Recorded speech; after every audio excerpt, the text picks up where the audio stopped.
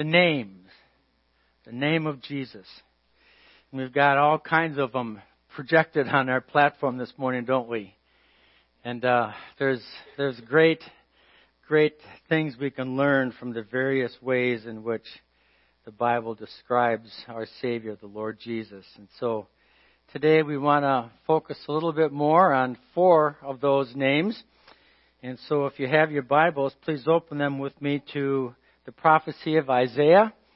We've been working through the prophecies of Isaiah in order to understand and expand our understanding of the names that the prophet gave to the Lord Jesus Christ, and to think about how each of those names instills within us an awe and a wonder that He is our King, a real appreciation that He is the one who gives us His peace. And then today we'll be talking about how He is the one who gives us great joy, as we've been thinking about already this morning.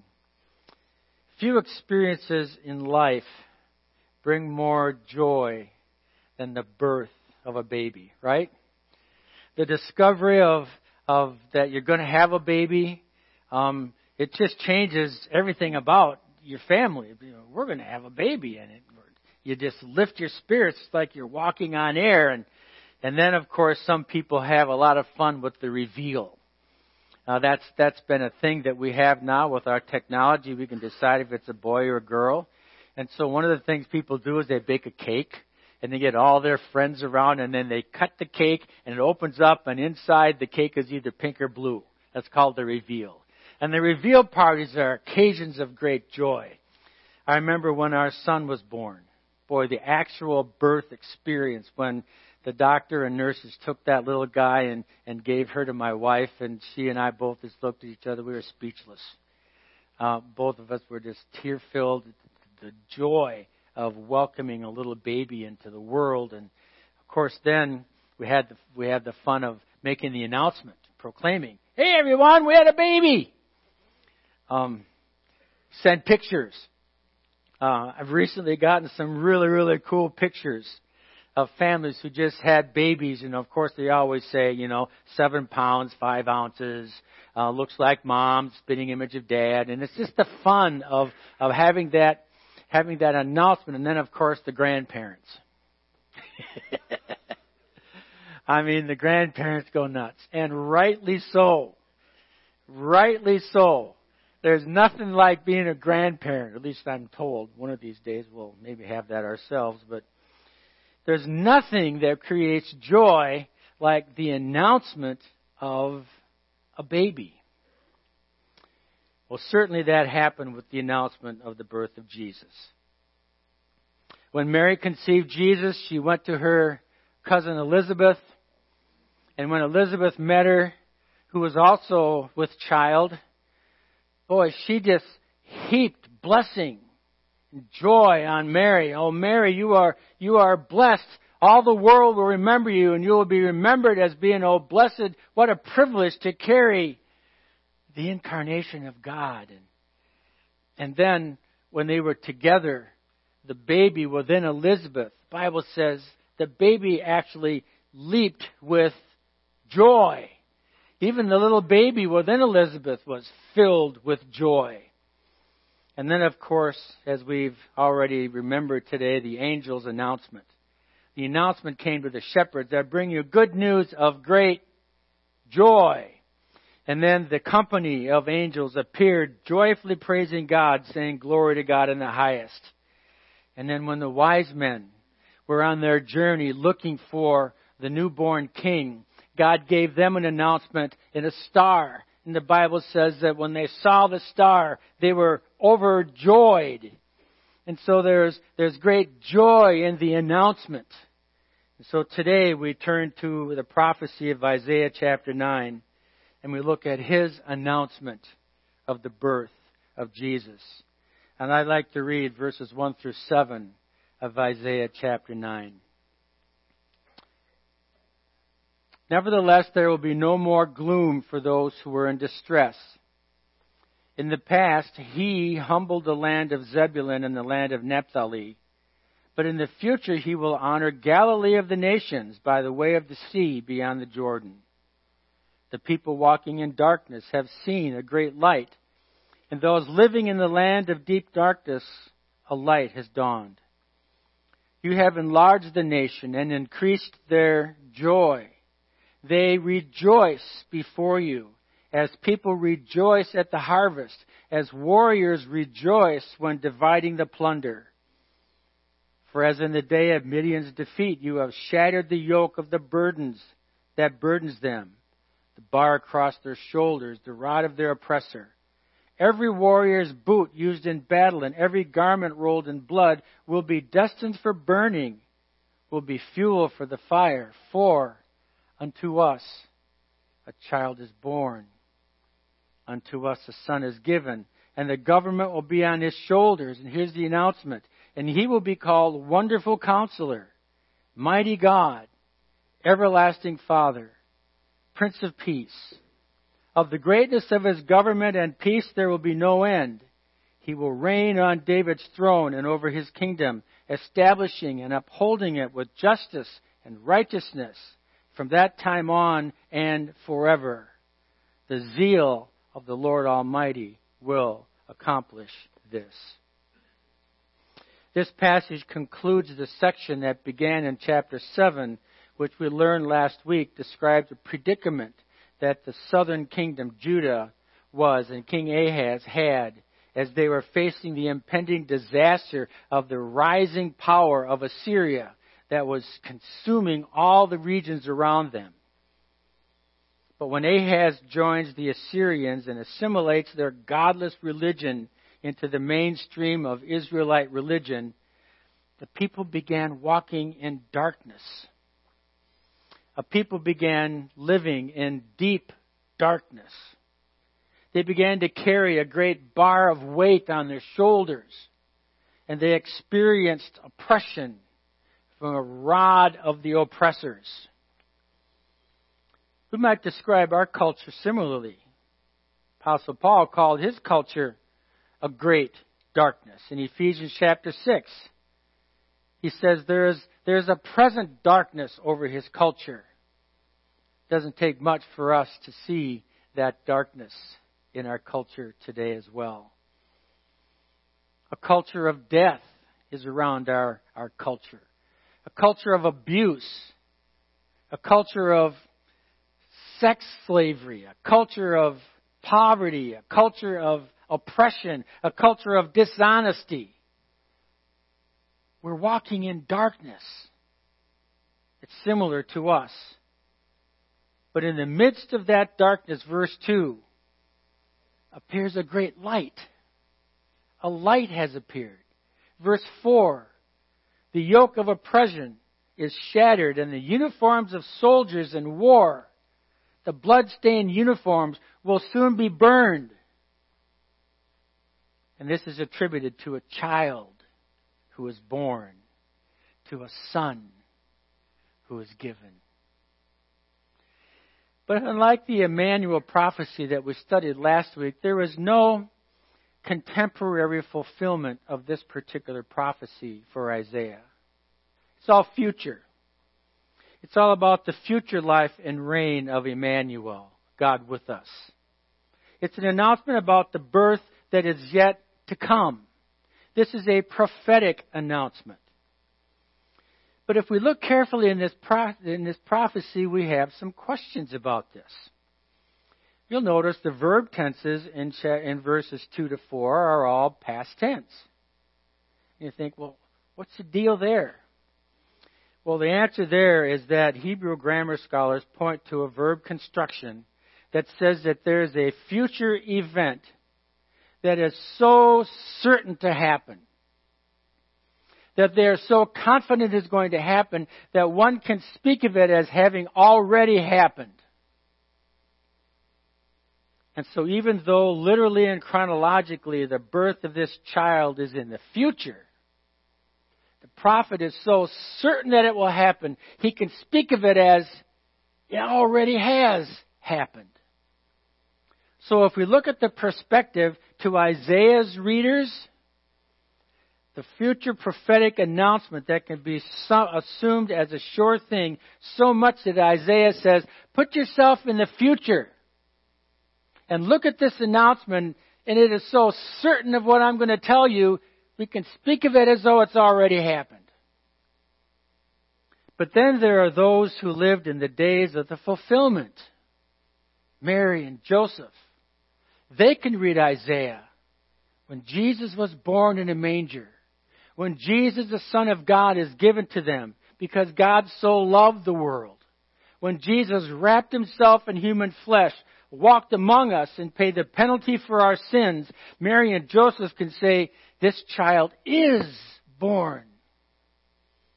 And then when we look back at the manger, we know that it did happen. And so for us, we can say that this prophecy has already been fulfilled. But yet for all people, verses 5 and 7 tell us there is something yet in the future. There will be a day when the final battle in the end times is going to happen. And the final war of the Antichrist and his followers will happen. And the child who was born, the son who was given, would come down from heaven and he will massacre the enemies of God with the breath of his mouth. And then verse 7 says the ongoing rule of the eternal King of Kings in the kingdom of God will happen.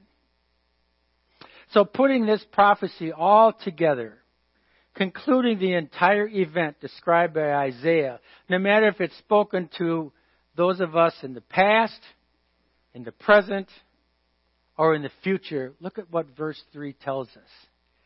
We are filled with great joy. There is great joy as at a successful harvest. The crops are in. We made it. There's great joy and celebration. We can collect the spoils of a great victory on the battlefield. Our army's won. There's great joy. But there's an element in this birth announcement that makes this announcement unusual.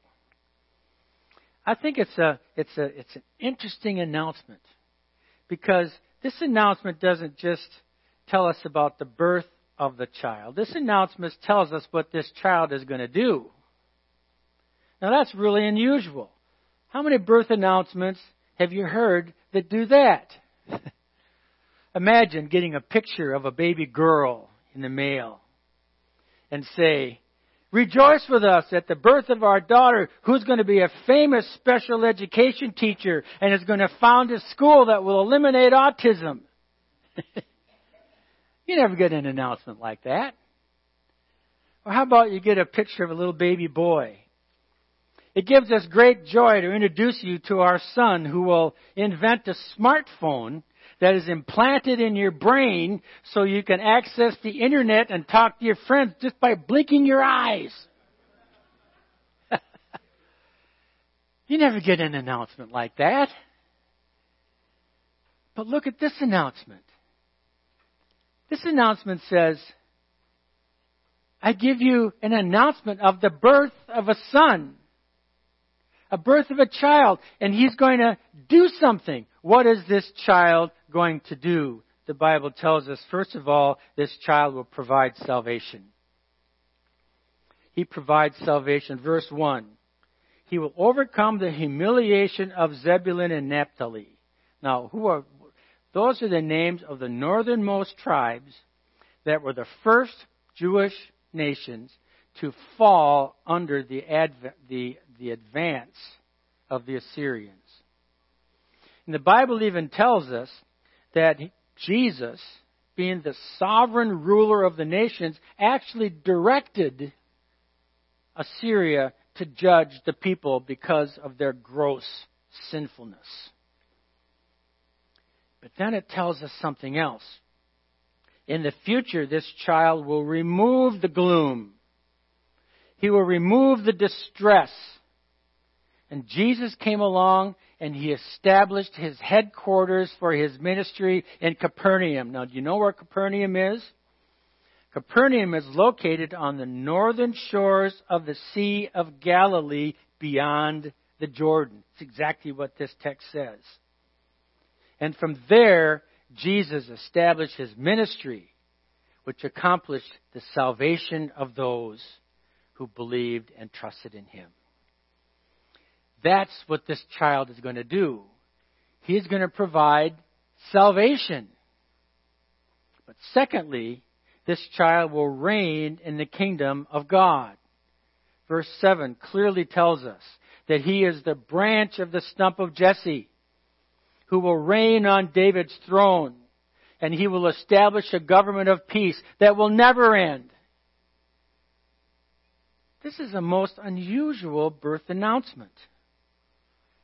But I would suggest to you that we can really understand the significance of it to us as we look at the 4 names that God gives to this child, which I would suggest to you tell us how is he going to do this? How is he going to bring us salvation? How is he going to establish his kingdom and reign forever?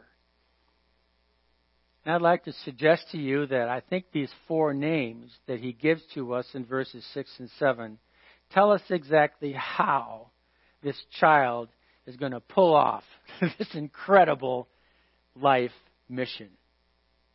First, he brings us the wisdom of the gospel. He is the wonderful counselor. Now, some who are using the King James Version, or some of us who remember some of the old Christmas songs, maybe Handel's Messiah, you know that sometimes this name is referred to 2 separate things. He is wonderful counselor. There's some merit to this. The first word, wonder, really refers to a person who is incredibly marvelous. He is a wonder. He is a marvel. Now, not Batman or Iron Man or Superman or the other superheroes of the Marvel series. But this word does have something to do with the supernatural. He's a wonder. He's a marvel. He's someone unlike anyone who has ever lived. He's awe-striking. However, most Hebrew scholars notice the poetic symmetry in this verse. And so they say, well, Mighty God, Everlasting Father, Prince of Peace are couplets, groups of 2. This one, too, should be a group of 2. So let's look at him as being a marvel of a counselor. Of course, that's what Jesus was, isn't it? When people asked him a question, he knew the answer before they even asked. When they presented a dilemma, he solved it. He knew just when to rebuke, just when to comfort, just when to challenge. And his enemies declared, never did a man speak the way this man speaks.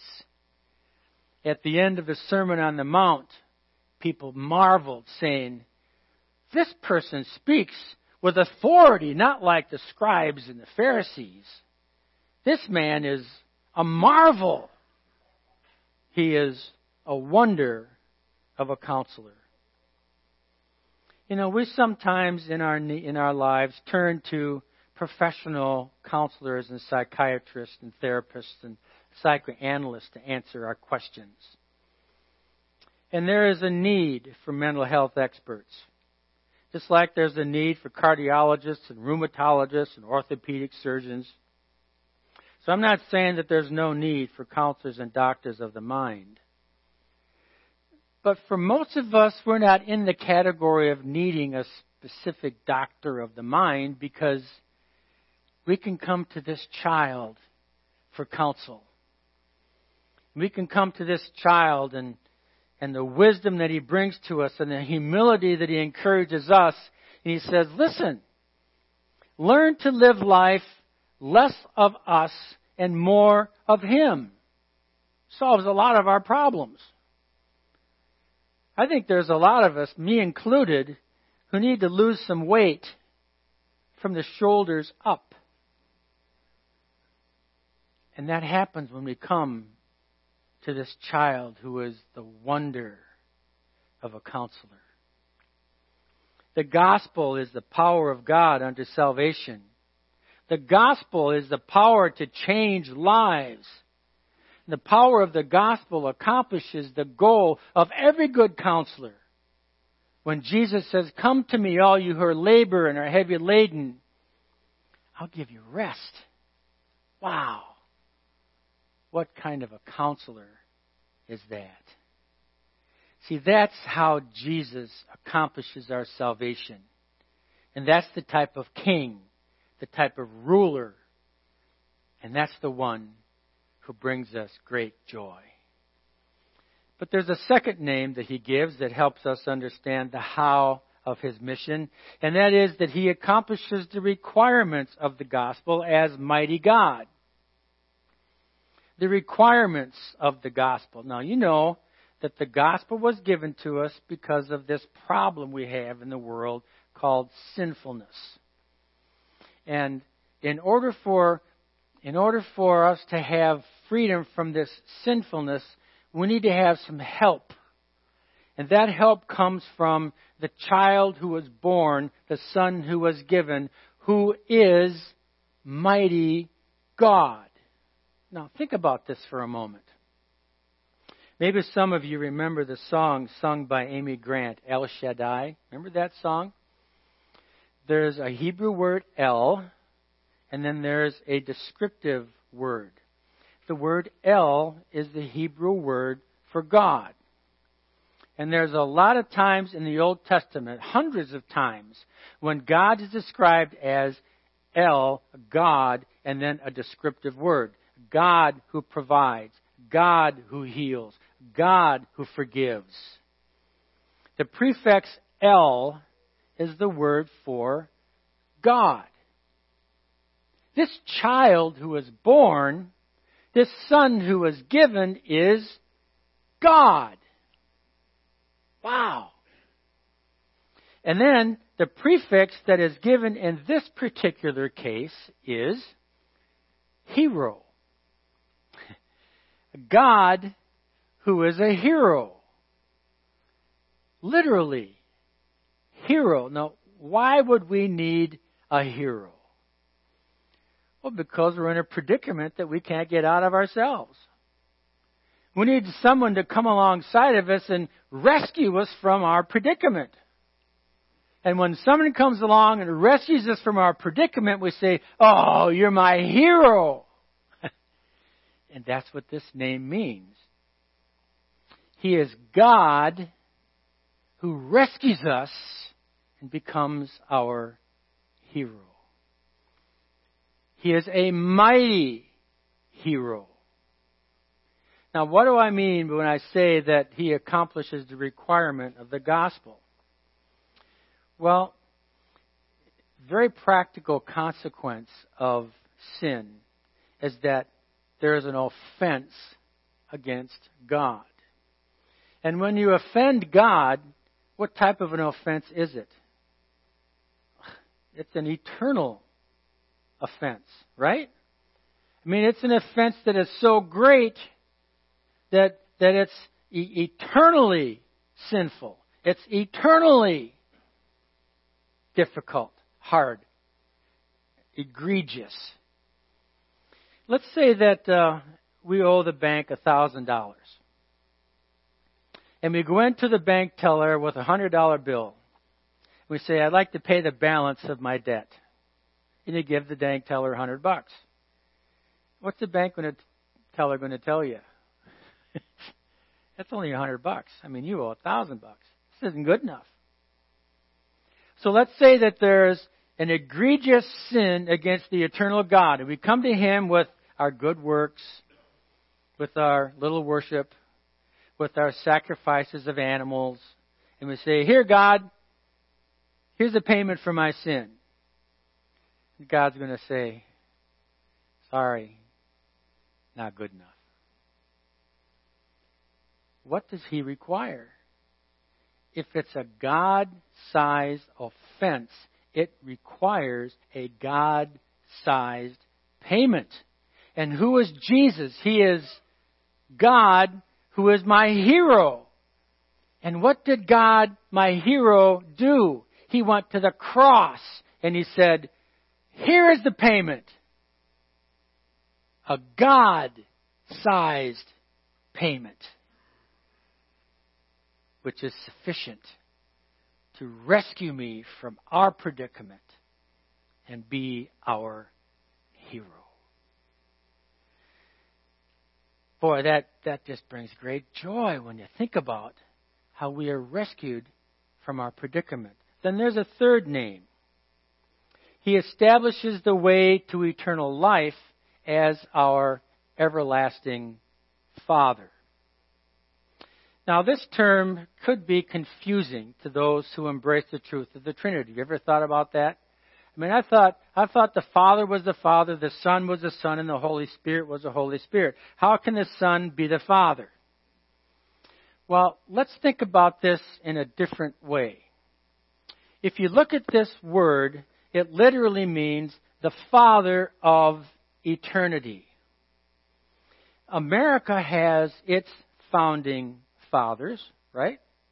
The guys that wrote the Declaration of Independence, the people who wrote the Constitution, they're called our founding fathers. Fathers of our nation. The local church, the church historically has founding fathers. We call them the church fathers. And these are the scholars, the pastors, the bishops, back in the early years of the church that met together and worked out all of the creeds and solved the problems of the deity of Christ and all those type of things. They're called our church fathers. How about if we consider Jesus the Father of eternal life? The one who established eternal life.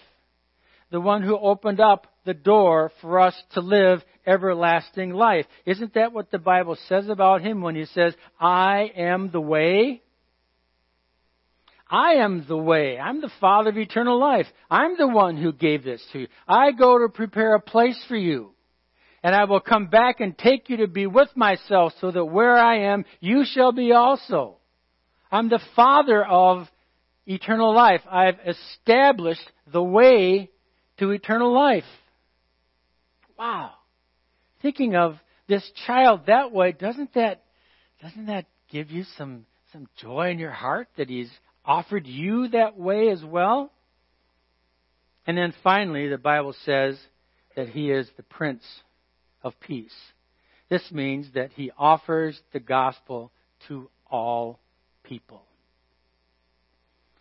Now, thinking about this idea of Jesus being the Prince, we've already talked about how Emmanuel brings us peace with God. I would suggest to you that peace with God is a benefit of the gospel and that Jesus brings us that peace. And the way he does that is by being the Prince of Peace.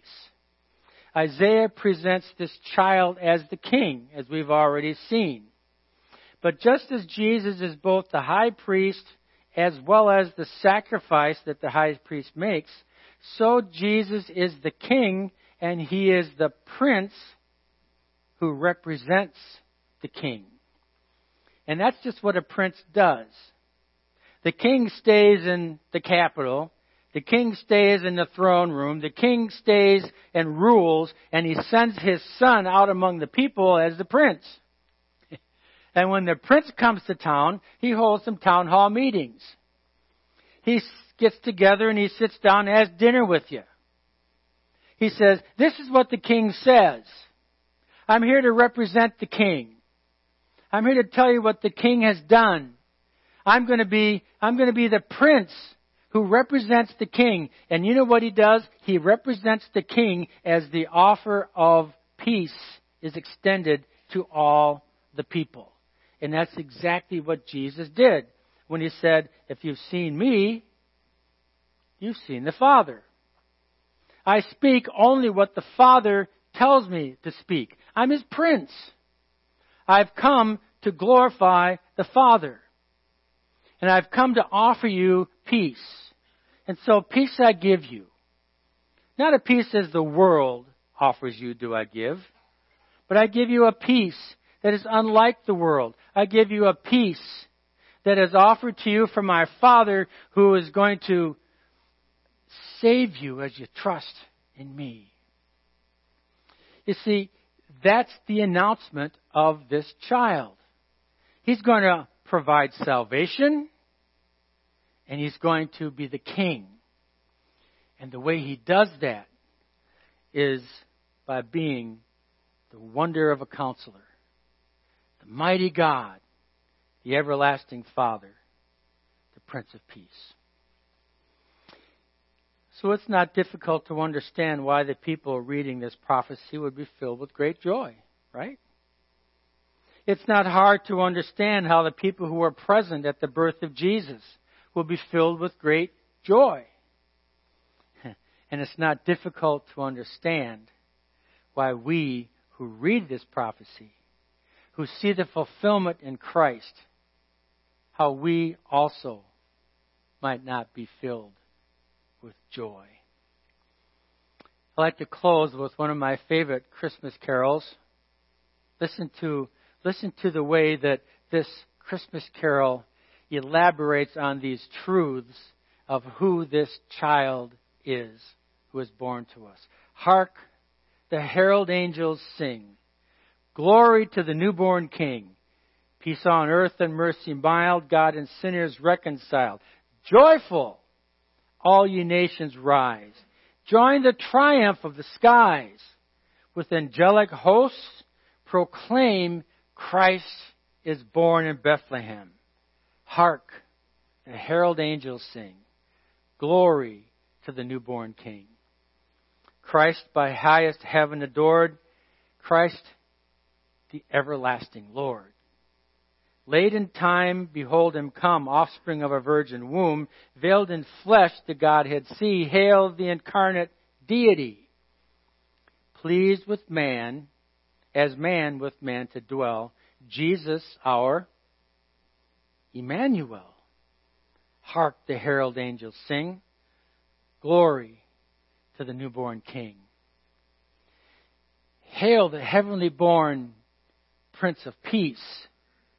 Hail the Son of Righteousness, light and life to all he brings, risen with healing in his wings. Mild he lays his glory by, born that man no more may die, born to raise the sons of earth, born to give them second birth. Hark, the herald angels sing, glory to the newborn King. That's who this child is. The child who brings joy. May I ask you today, is there something in your life that is pulling you down? Is there something in your life that is making you feel oppressed? Is there something in your life that is enveloping you in darkness? Come to the child who was born to us. And he will lift your spirits, and he will bring you salvation, and he will give you joy. Father in heaven, thank you. Thank you so much for this birth announcement. It is quite a comprehensive announcement. We can look back at a prophecy and see that it's been fulfilled, and yet when we remember it, it means so much for us even right now, right today. You are a wonder of a counselor. You're the mighty God who paid the penalty that only you could pay. You're the author of eternal life. And you've brought that message to all of us. I pray today that if you're tugging on the hearts of anybody, grandpa, son, daughter, child, grandchild, that they would open their hearts and receive the benefit and the love and be filled with the joy of placing their faith and trust in this child who was born to us, this Son who was given to us. Lord, we love you, we receive you, and we joyfully walk with you during this Christmas season.